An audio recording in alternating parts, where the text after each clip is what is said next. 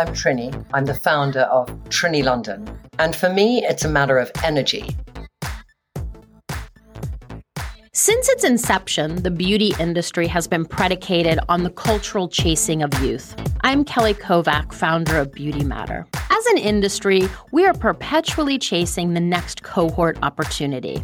The obsession with millennials gave way to Gen Z, which will give way to Generation Alpha. This obsession with youth is not only consumer-facing. There is also a perception in the beauty industry that innovation is being spurred on by young founders. But Trini Woodhall, CEO and founder of Trini London, is one of the 50-plus founders defying stereotypes, shattering that stigma, and building a truly inclusive brand for a certain type of woman rather than a certain aged woman. Trini, thank you so much for joining us today. I want to just dive right into this amazing brand you've built, and I think your background will sort of unveil itself. Trini London targets 45-plus women in what you describe as the invisible woman. Given the data on this demographic, I find it personally mind-boggling that more brands haven't embraced this opportunity. It's one that's close to my heart because I'm of the demographic. But can you share the impetus for starting Trini London? Because I'm sure there are a lot of businesses you could have started, but why this one? Well, I first of all want to say that when I say the invisible woman, I'm not talking about how I see her. I'm talking about how other people in advertising standards industry might see that community. But I have gone around the world for 20 years making over women. And the first thing they noticed was their makeup. And I think when I look at all the help that the millennial generation gets and Gen Z gets, and I look at how we define ourselves very much by a look, a makeup that gave us our first bit of confidence. And sometimes we stick with that, however far down the path of life we go. And if you're Generation Z or a millennial, that's kind of fine because you can get away with it for about 20 years. But after about 20 years, that look begins to wear you and define you. And I just thought, whenever I've made over the 5,000 women I've made over in 16 countries, it's that woman who's needed help the most and has had the least available to her. And that's why I felt that's who I want to do Trini London for. Trini London, though, is for everyone. It is a brand that when it was established, to me, it was about nobody should feel excluded. Somebody maybe who wants to shop their makeup at Walmart, maybe, but nobody who wants to seriously look at makeup and skincare should feel excluded by their shape, their skin tone, their age. And by doing that, and by having many different voices in the brand, you know, it really helps for women to see themselves. But one thing, and I don't know what you feel about this, Kelly, is that as a demographic, we've been targeted for so long by images of what beauty is defined by on an 18-year-old model. So even though we kind of know that's bullshit, there's a part of us that's so used to it that when we see a reflection of ourselves, it's quite hard to swallow because beauty is still about aspiration. It's about, I want to buy that because it will make me feel and perhaps look a certain way. So I think there is a very delicate balance in how you are realistic and yet aspirational. I 100% agree. I mean, I think that the beauty industry chases youth. It may say that it's inclusive now, but at the end of the day, it still chases youth. Every time there's a new cohort, it was about millennials. Now it's about Gen Z. Then it'll be about alpha, but the older cohorts kind of get forgotten. When you set about developing this brand, what did the development process look like? And sort of what were your non-negotiables? Because it's quite innovative. You launched with color and you could have very easily done sort of this stock route, but everything you do is so intentional. I think I wouldn't ever start something that wasn't entirely derived from myself working closest to it. And I have tried many, many things. You know, my christening moment into skincare was going to Lord & Taylor when I was 15 with my godmother and being given $50, which was a fortune, by the way. I mean, I'd never been given that in my life. And my godmother said, go and spend it on skincare and makeup. And it was like going into a cathedral, because in England, my mother, for my acne, had given me Pond's cold cream because she was Scottish with good skin. But my godmother kind of understood it might take more than that. And Clinique had just launched. So that was the beginning of my journey. And if you're somebody who has brilliant skin from a young age, you maybe don't have as fanatical a makeup routine as somebody who's had bad acne, because you're always thinking about how to cover, what the base should be like, how it should become a part of your skin, that you don't want to look cakey, that you have to find the right tones. You're so obsessed with it. So before I even worked in Making Over Women, I bought so many different brands and I tried so many things out. And then in my 20 years of doing makeovers, I worked with really big makeup company brands, from MAC to Estee Lauder to Ignot in Poland to all these different brands, Australia brands too. And there would always be a group of young makeup artists there doing the same makeup on somebody. Just it was the red lip was the lift of the season. I couldn't bear the trends of makeup because I thought, but this woman doesn't suit a cold red lip if the cold red lip is in. So I got my idea for the personalization about refining your colors in makeup from having to re-educate all those teams of makeup artists who were lovely and good at their craft, but were being led by what they should do as a trend, coupled with what I was finding in the marketplace and what in the end I would, not be able to do for all of the women I made over. But I'll go home to my bathroom and then I'll think, okay, I want to make a good base. So let me put in it. What am I going to put in it? And I remember the first base I made, I took some little Chanel Aqua Lumiere, or the Aqua Water one. I mixed it with the Bobbi Brown Balm. I put some vitamin C powder in there. I put in some kind of weird thing I got from Israel, which was a mattifying thing. I put in all this weird mix and I mixed it together. And obviously there was too many oil and water derivatives and I had to kind of change it around so that it would work. But I wanted to get to this place where I put something on that would become my skin and yet cover. And that was that first little thing I sent to the lab. And I said, can you make this? I've put all these different things in it. These are the ingredients I put in it. But can you actually make it so it's a stable formula and it will become my skin and it will have SPF in it as well? And that was actually the basis of original BFF. And then when I was looking at things like blusher, I hate blusher where there's too much powder because I think women can have a little bit of facial hair and I feel powders on the hair. I never loved that. I wanted skin around, I don't feel a whole skin should glow, but I feel around the cheek, you should get that beautiful polish of an apple. And I wanted to recreate that. So how could I get that luminosity without the scariness of shimmer? So that took a long time. So it all started like that. And then I'd send it to this lab in Italy and I'd say, can you make this please? And I was learning all the terminology because I didn't know the terminology, Kelly, of proper base terminology. I know ingredient names really well, but just when you're using bases for makeup, it's a mixture of oils and pigments basically. But when you want to put active ingredients in, I always find in formulations, even for skincare makeup hybrids, it's about what's the shining star and who are the supporting acts that will play with the shining star, won't destabilize the shining star, make that star shine brighter.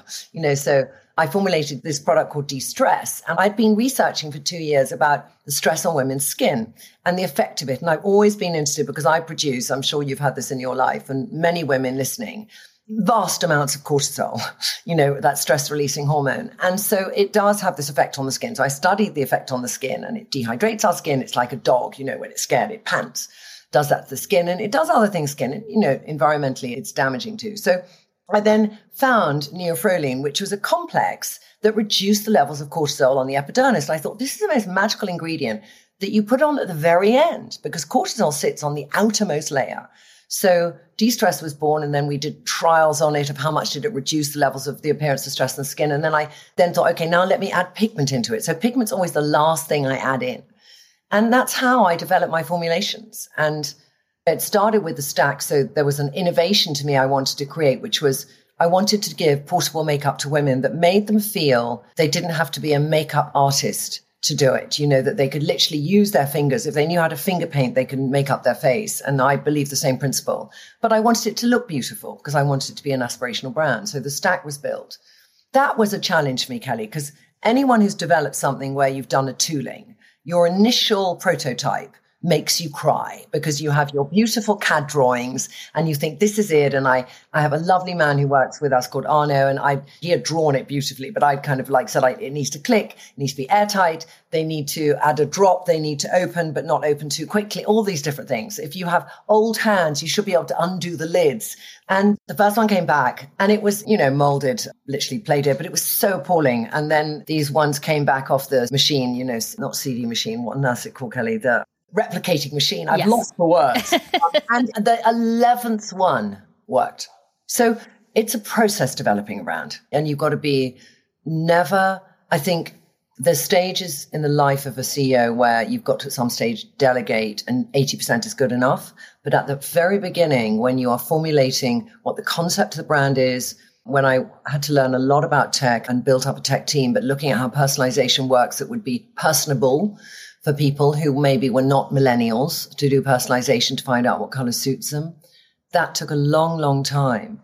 And you've got to be on top of every single detail because it is DNA of yourself you're imprinting on a brand. When you launched with color rather than skincare, immediately I was like, my God, she totally gets it. Because I know once I was sort of in that north of 45, your skin changes so much that no one really talks about. But there are products on the market from a skincare perspective that you figure it out. But the biggest thing I struggled with, and even being in the industry for decades, was my makeup. Like all of a sudden, nothing worked anymore.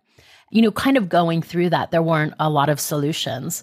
And I think there are a handful of brands that have attempted to target this demographic, but I think they totally missed the mark. I think they've missed the mark for a long time because they haven't seen the mark. I think now they think they see the mark, but they think reaching this demographic is through menopause. And speaking from personal experience, I don't want to be reminded that I'm menopausal every day.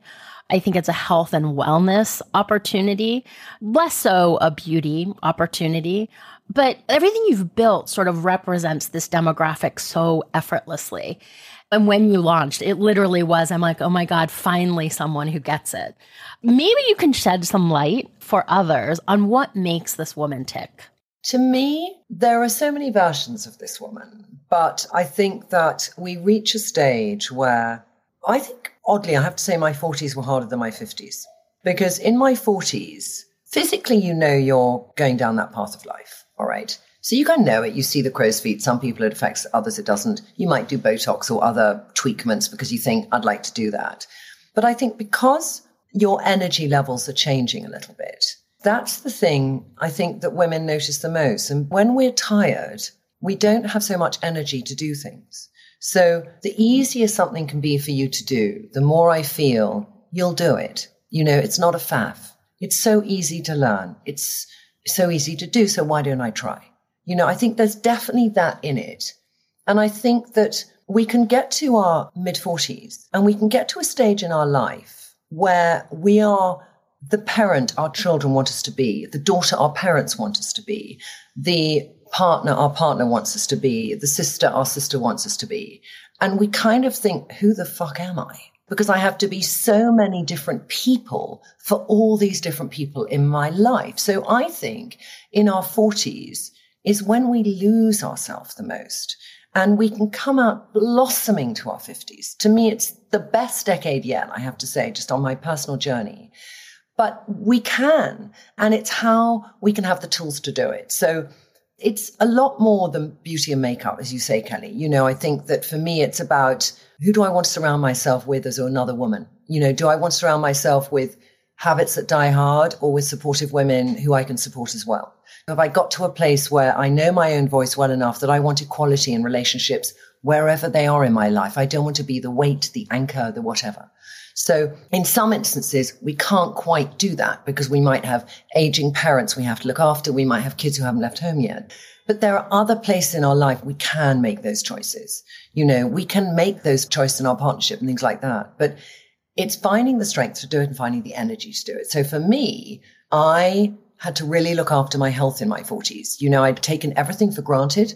I'd never bothered to exercise much. I ate what I liked. For me, it's never about size. It's about the right energy to put in my body so I feel that I have, like I said at the beginning, this word energy. so that I feel I can do anything. You know, if I keep eating sugar at 3:00, I'm going to feel shattered and my brain is going to feel fried. I knew I had to, like in my 40s, I knew that I had to kind of refresh myself. I needed a refresh. I've been the same person for too long, you know, and it was feeling stale. So I needed to kind of look at, how do I dress? You know, how do I put my makeup on? Have I had the same haircut that my same hairdresser, who's too bloody lazy to try something new on me, has done? You know, do I need to switch things up, change the hairdresser, think of a different makeup, maybe just follow different people on social and think that style I like and her body shape is similar to mine and she's sort of got something in it, you know, just find out who those new role models could be for you if you feel lost in that era. But I feel it will then make it, it's like the Scottish play. We could refer to this M word, okay? Let's refer to it as a Scottish play.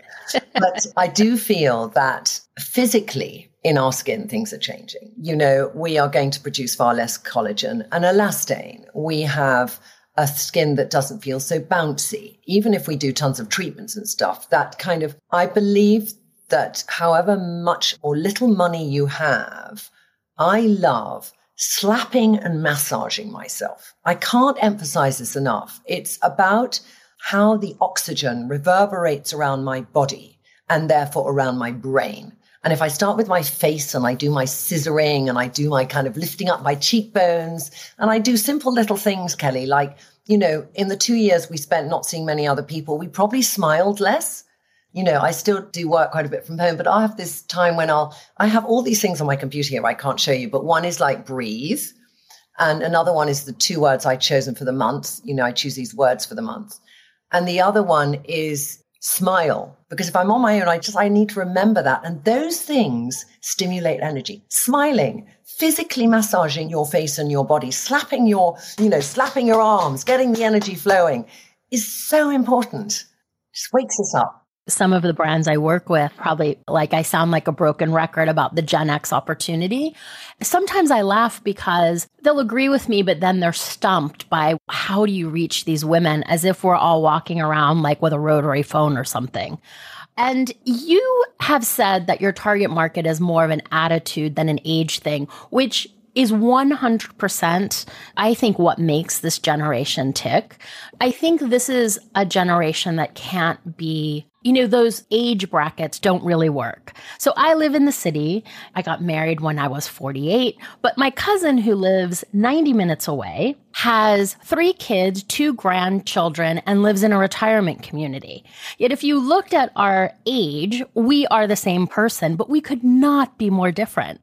And I think that's the nuances of it being a state of mind that really kind of makes this generation tick, is lost on people. The thing is also, Kelly, you could both be equally happy. Yes. You know what I mean? It's what we're not doing here is judging one over the other. It's what makes you happy and what brings you fulfillment. But, you know, I have a friend of mine, to give a parallel, and also she leads a great life, but she said to me the other day, Trini, you really have to look at financial planning because you might only have 25 summers left. I am slapping my head, by the way, for those on the podcast. I am slapping my head, okay? I went, Jane, are you effing kidding me? And great that she was being practical, you know, really good and good for her and fantastic. And probably, you know, I've never lived my life that way. I think it's very prudent. I really admire people who save and have everything sorted, but I've never been that person. But I also felt I can't live by counting how much longer I've got to live. So you're primarily a D2C brand. You know, without sharing your secret sauce, how do you reach these women? Well, what's really interesting in this is that there are many women who are desperate for us to come to a shop. They really are, because traditionally, still, the majority of this audience shop in a shop. And so for me, I probably have successfully converted 750,000 women who would normally shop in a shop to the idea that maybe you are going to get a better experience online. And that was really talking about my experience sometimes in store. And there can be fantastic people who are in store, trained facialists, makeup artists ever, who can be incredible. But also you can go in a store and somebody will put totally the wrong shade foundation on you and different things. And you go outside and you think, I look like a clown and I'm orange, or whatever it might be. Or, you know, a woman of color who never gets the right undertone correctly diagnosed and is even worse in terms of excluded from having the right shade.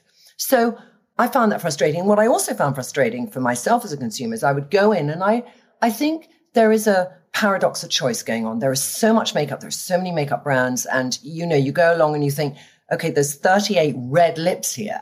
Which one am I? And I thought, how can I make that part of the experience in a department store better? So by doing Match to Me, which looks at your skin, hair, and eye, because I never believe, hey, you've got green eyes, you must wear this makeup. I just think that's crap. I think it's that combination of everything that contributes to it. So it was done, for me, it's storytelling. It's telling other women about experiences that they might have had, so they can think, actually, maybe that's me. And then they think, well, shall I have the courage to try? And then it got to a critical mass where, first of all, 500 people tried and then 1,000, and then they told other people. And now 80% of the people who buy from our website buy using the personalization tool, because it takes, 200 products down to the 78 they suit. And because it works, so people, I would say 95% of the time get exactly their foundation shade, whereas I'd say 70% of the time in the department store, you'll get that. So that's why I think we managed to do it. And there still is a lot of work to be done, because there still will be, I would love to introduce the sort of suburban mum in Chicago to Trinny London. And I'm not saying the suburban mum outside of Chicago doesn't shop online, but I met her when I did Oprah, and I love this woman. I love middle America nearly more than I love bi-coastal America. And I think that's because when I did Oprah, there was a lot of middle America on those Oprah shows, and I got to know a lot of them. And it's kind of what you see is what you get. And I like that about women. And bi-coastal, it's very different, and it's glamour and what's the most exciting next thing. And I've never been drawn to that. I've been drawn to what works for an individual, not what trend should you follow. So I do want that woman to think, yes, I can have the courage to come online and try something. And I think one day, would I be in a Ulta or Sephora? And the hardest thing for me, for where I'm at right now, is that I want you to experience more than just buying a blusher in a shop, because we are more than that. And I think in this day and age, when there's so many brands out there, when you start a kind of tech-inspired brand and you get clever CMOs who are doing things with you, and they say, our North Star metric, you have all these terminology. Our North Star metric is this. And it's a very good way for the company to focus on what is our North Star metric and things. But I always add in at any newcomers coming into the business, and I just say, the most important thing we can do is leave a woman feeling better about herself emotionally once she has interacted with us. And it's how you can actually do that better when you communicate on social, and better when you do a store, you own that whole experience, and it's not just somebody who's from an agency turning up that day at your stand and doesn't have any interest in helping that woman from the loyalty of your customers. I want to pivot just a minute and talk about being a founder over 50, because there are a lot more of us than I think people realize. And when you think of D2C, millennial brands sort of get all the credits for reinventing how we shop. Yet your matching system is proprietary, so it's not off the shelf. So technology is very much ingrained in what you've done. What you've built is really very innovative. And, maybe I'm a late bloomer, but I feel like I've just started hitting my stride at 54. And I agree with you. I think in the 50s, I don't know whether it's because I care less, or whether I know that I am a better founder and a better leader now than I was 20 years ago. Much more like even keeled. But that being said, I think that ageism in beauty is rampant. And this is especially true when fundraising, even though statistically older founders are more likely to succeed. I've heard stories from my friends through fundraising that make my hair curl. I'm curious about what your experience has been founding a brand and sort of fundraising. I think that one of the most shocking stats is that in the UK, and I don't know if this is a UK and US, but in the UK, 2% of founder businesses last year that were founded by women were funded. So 98% were male founders and 2% were female founders.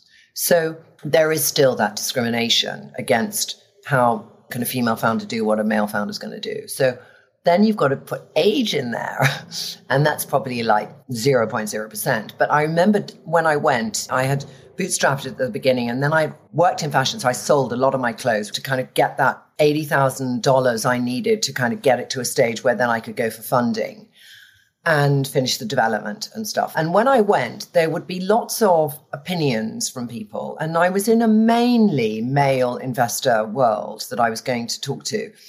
But a few of them were, love the idea, but can you do it this way? I'd like you to take your nice makeup stuff, but sell it in a shop. And then you can do that really clever tech and put it online with multi-brands. So I was like, okay. And why is that? And they go, because it would just be better. And I go, but that makes both of them have fewer barriers to entry. And I'm kind of creating something which is more unique, but it won't work. And then the next one I saw, he said, it's a great idea, but you have to change the demographic. It's got to be for Gen Z, because they're the only ones who are going to do it. So that was the one opinion. And then I had a lot of them who just said, those people, this is one of my favorites, Kelly, these people that you're trying to address, they're older and you're going to age with them, and then you'll never have a new customer. So that was one of my classics.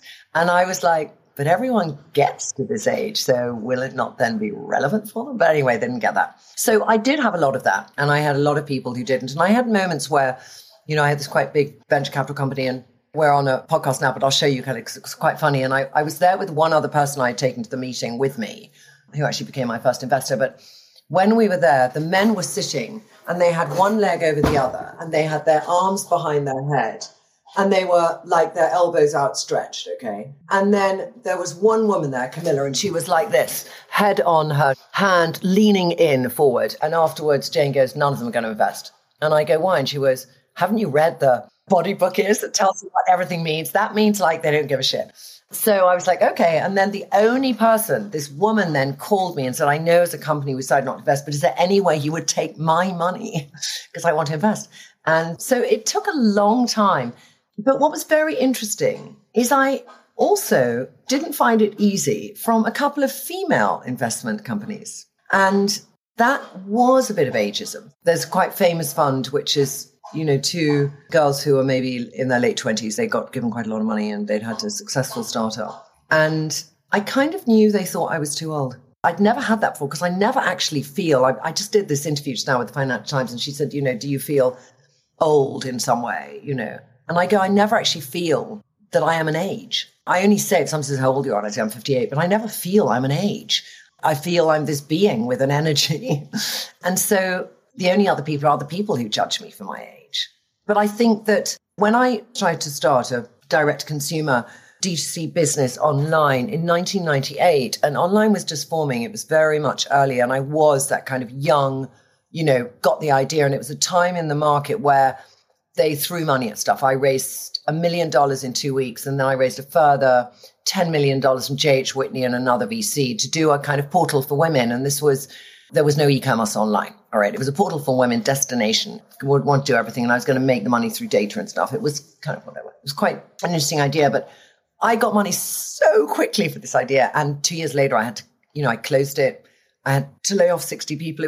I learned so much from that time. And I learned bullshit will only take you so far in terms of your self-belief. There's self-belief and there's self-belief with substance. And that's where there's a difference. So, when you look at you as an investable woman and me as an investable woman, we might not know exactly how VR is going to impact a beauty brand today, but we do know emotionally how women think in our target market.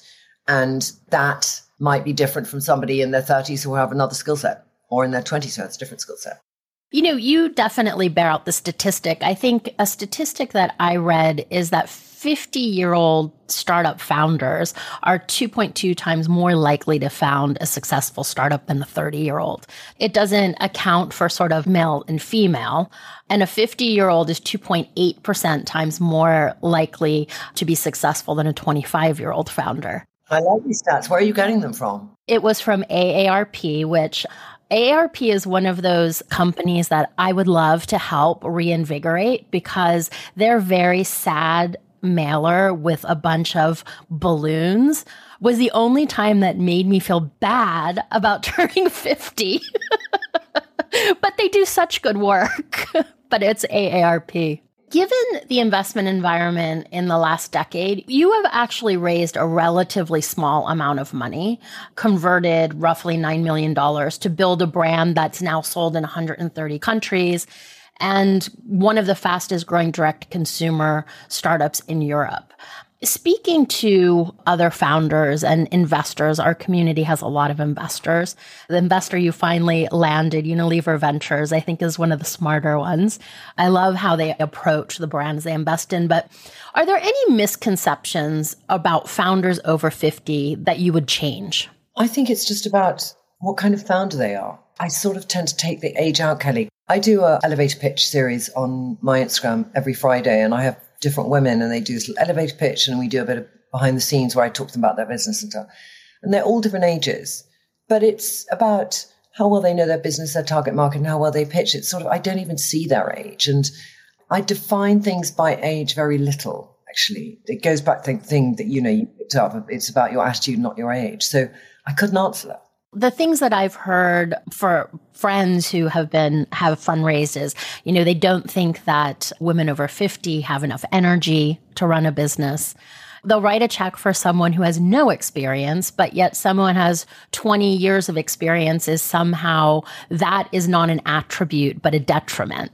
I think it's this reframing of age that I think I'm hopeful that investors will look at differently. You know what I would say in that, though, Kelly? I would say if you've got somebody listening who is wanting to start a business, that we can so easily be judged on different levels when we go out to fundraise. So don't allow somebody to put you in a box they could easily put you in if you think they're being ageist. And, I intentionally in my life, I love to wear bright colors. I love to be really aware of the newest things. So one thing, I did a chat on Sunday, just on my Instagram 2 weeks ago, just talking about how important I know it is for me as a woman in my 50s to understand every new technology as it comes in. Because if I was in my 20s, I knew I would. And in our 50s, we can get lazy because we prioritize. And, it starts with my daughter gets me online with something to, whatever. And we start to let go of our knowledge of how to do things because if we're doing them every day, we just do them. And we might have young people around who will rush in to kind of do something quicker for you. And you've got to get your glasses. I can quickly read that before you can read it. There's those little bits. But I do think we have responsibility to be really informed. I listen to Ezra Klein. He does really good podcasts and I love his podcasts. I listen to Pivot. I like Pivot a lot. And I want to really understand. Ezra Klein helped me understand NFTs and OpenSea. And he did an interview with a woman who was a FBI tracker of illegal cyber currency. And then she started her own fund. And she was fascinating. And because he interviewed a really good person, I learned it. And I just, my chat with these women, I was saying it's really important you don't let go of that stuff because that's what will give you an ageistness about you. That's what will give you that perennially inquisitive mind. And if you start losing those, that will come across. So if you're going for investment and somebody mentions a technology and you don't quite know it, they will immediately judge you for it. So don't do things to let them judge you. Yeah, I think that's great advice. I have one last question. You just recently launched skincare, which also, again, super innovative because, it is all refillable. It's great looking. It's science-backed. It's sort of efficacy first. I'm sure it's a huge hit. But what is next for Trinny London? What does success look like for you with this business? I think when you're building a brand, you've got to think, how far does that brand stretch? And if you stretch too wide without going deep, you aren't come across as a serious contender. So for me, it was really important to spend 4 years just talking about makeup. I have 5 verticals, by the way. 4 years just talking about makeup. So if you could really understand what's our position on makeup, what do we believe we want to do for you? We launched skincare in February. It's already 34% of our business.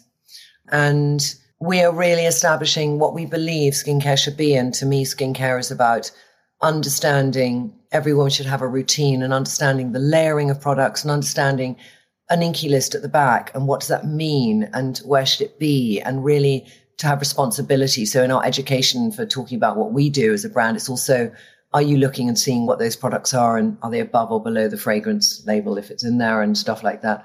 So then you need a period of time by which people then think, yeah, Trinny London skincare makeup brand, or they'll probably quite quickly say skincare and makeup brand, because interestingly, even though makeup is something you see on a woman, that word of mouth is staggeringly stronger in skincare. So in makeup, we have things like Miracle Blur. It's a real word of mouth product, BFF. But, you might see me, I'm in a lip today and someone say, it's a great color lip. What is it? Oh, it's Swaney. I got it at Trinny London.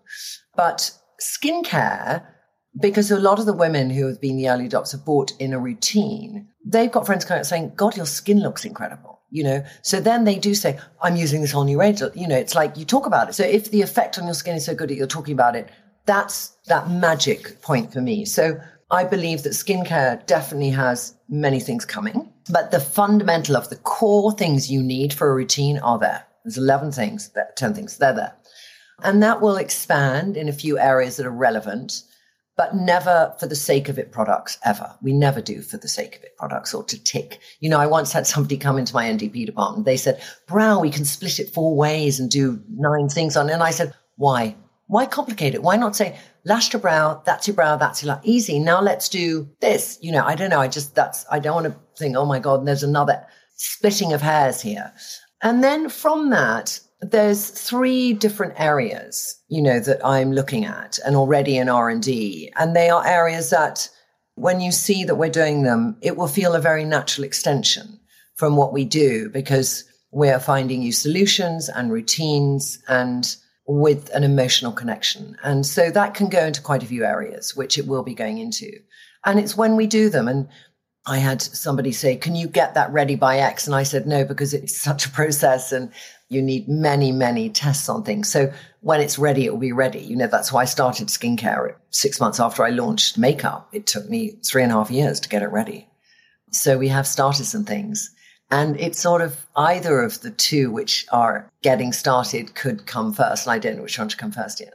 Well, Trinny, it was such a pleasure meeting you. Well, not exactly in person, but, Where do you live, Kelly? Are you in New York? Or? Yeah, I live in New York, but we are actually doing an event in London. We just finalized it in October with the British Beauty Council. So fabulous. Yeah. So exciting. Well, I really hope to see you there. Yeah, that would be fantastic. But thank you for your time and telling your story. I think it's important. Yeah. Well, thank you for having me on the show. Thanks. It's Trinny. And for me, it's a matter of energy, because if I can wake up every day and look in the mirror and not feel tired and feel full of energy, whatever my age is, I can do anything.